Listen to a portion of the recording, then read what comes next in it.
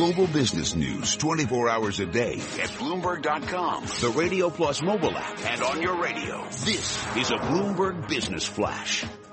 And I'm Karen Moscow. This update's brought to you by Eisner Amper. When entrepreneurs face challenges like choosing a business structure or access to capital, they call the accountants and advisors at Eisner Amper. Connect with them, EisnerAmper.com/tech. And U.S. stock index futures are moving lower this morning with S&P E-mini futures down 11 points, Dow E-mini futures down 76, and NASDAQ E-mini futures down 17. The DAX in Germany's down 0.5%. 10-year Treasury up 7/30 seconds, the yield 1.93%. NYMEX crude oil down 2.5% or 93 cents to $36.25 a barrel. COMEX gold is down 0.8% or $10.20 to $1234.90 an ounce. The euro $1.1093, the yen 113.08. And Jefferies Group's trading revenue tumbling 82% in the fiscal first quarter, leading to the firm's first loss for the period since 2008. That's a Bloomberg Business Flash. Tom and Mike.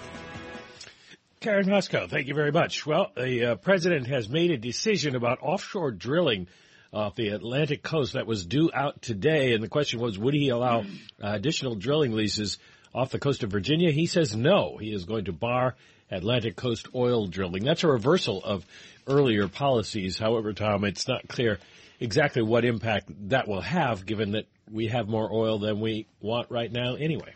Yeah, well, it's a debate and it's out there. I guess it's an active president, very high in the ratings. And as well, it's always good to have EJ Dionne with us, of course, always writing up in the Washington Post. But he has trotted out a new book, which he has perfectly timed the collapse of the Republican Party, why the right went wrong. EJ Dionne on conservatism and really a most interesting historical view of the path of the right, always through the prism of Mr. Dionne. EJ, I love the phrase Goldwater-ism, which so much gets to the morphing of AUH2O into where we are as we go to Florida and Ohio this evening. Define for us modern-day Goldwater-ism. I love that phrase.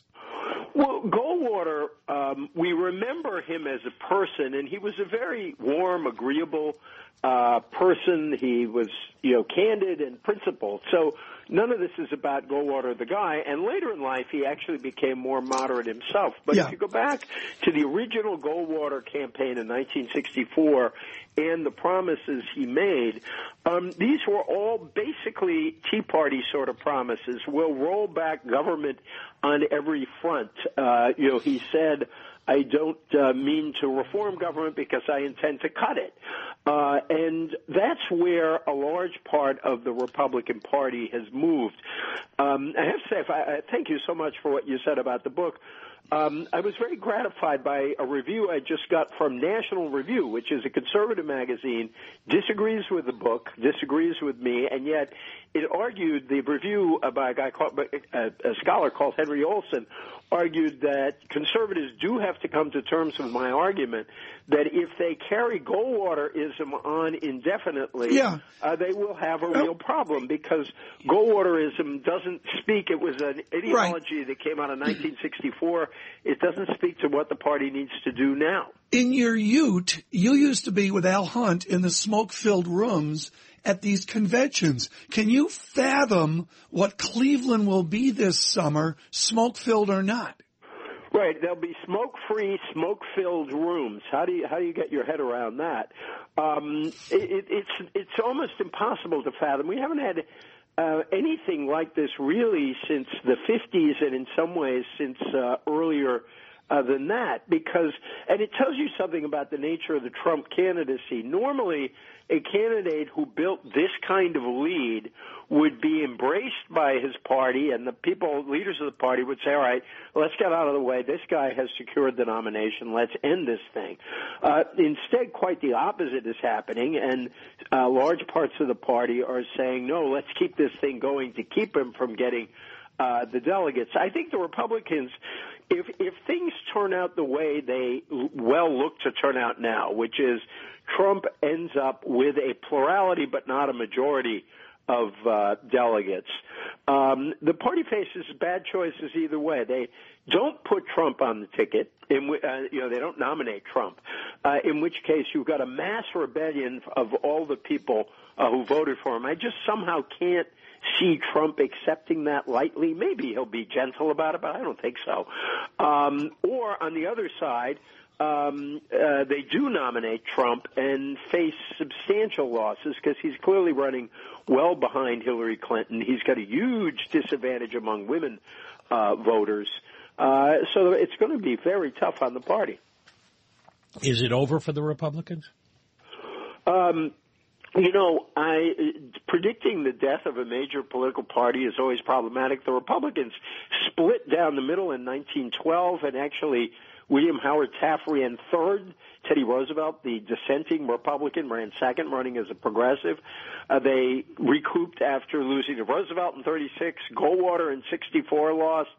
So I don't know if it's over. I think that the Republican Party as it now exists may be over.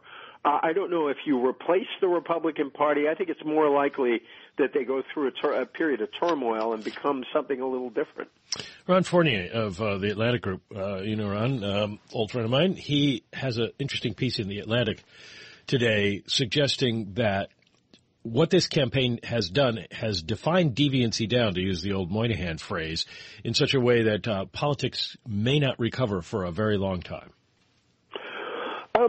Again, I'm sometimes you have to hit bottom to come up, and so I think that what we're going to have trouble recovering from is not this campaign, although I agree with Ron that particularly on the Republican side, particularly after that debate in which we were talking about the size of body parts. I mean, if you had told me, I think I said this before, that a group of presidential candidates were talking the way they were talking, I would have told you it's propaganda by enemies of the United States.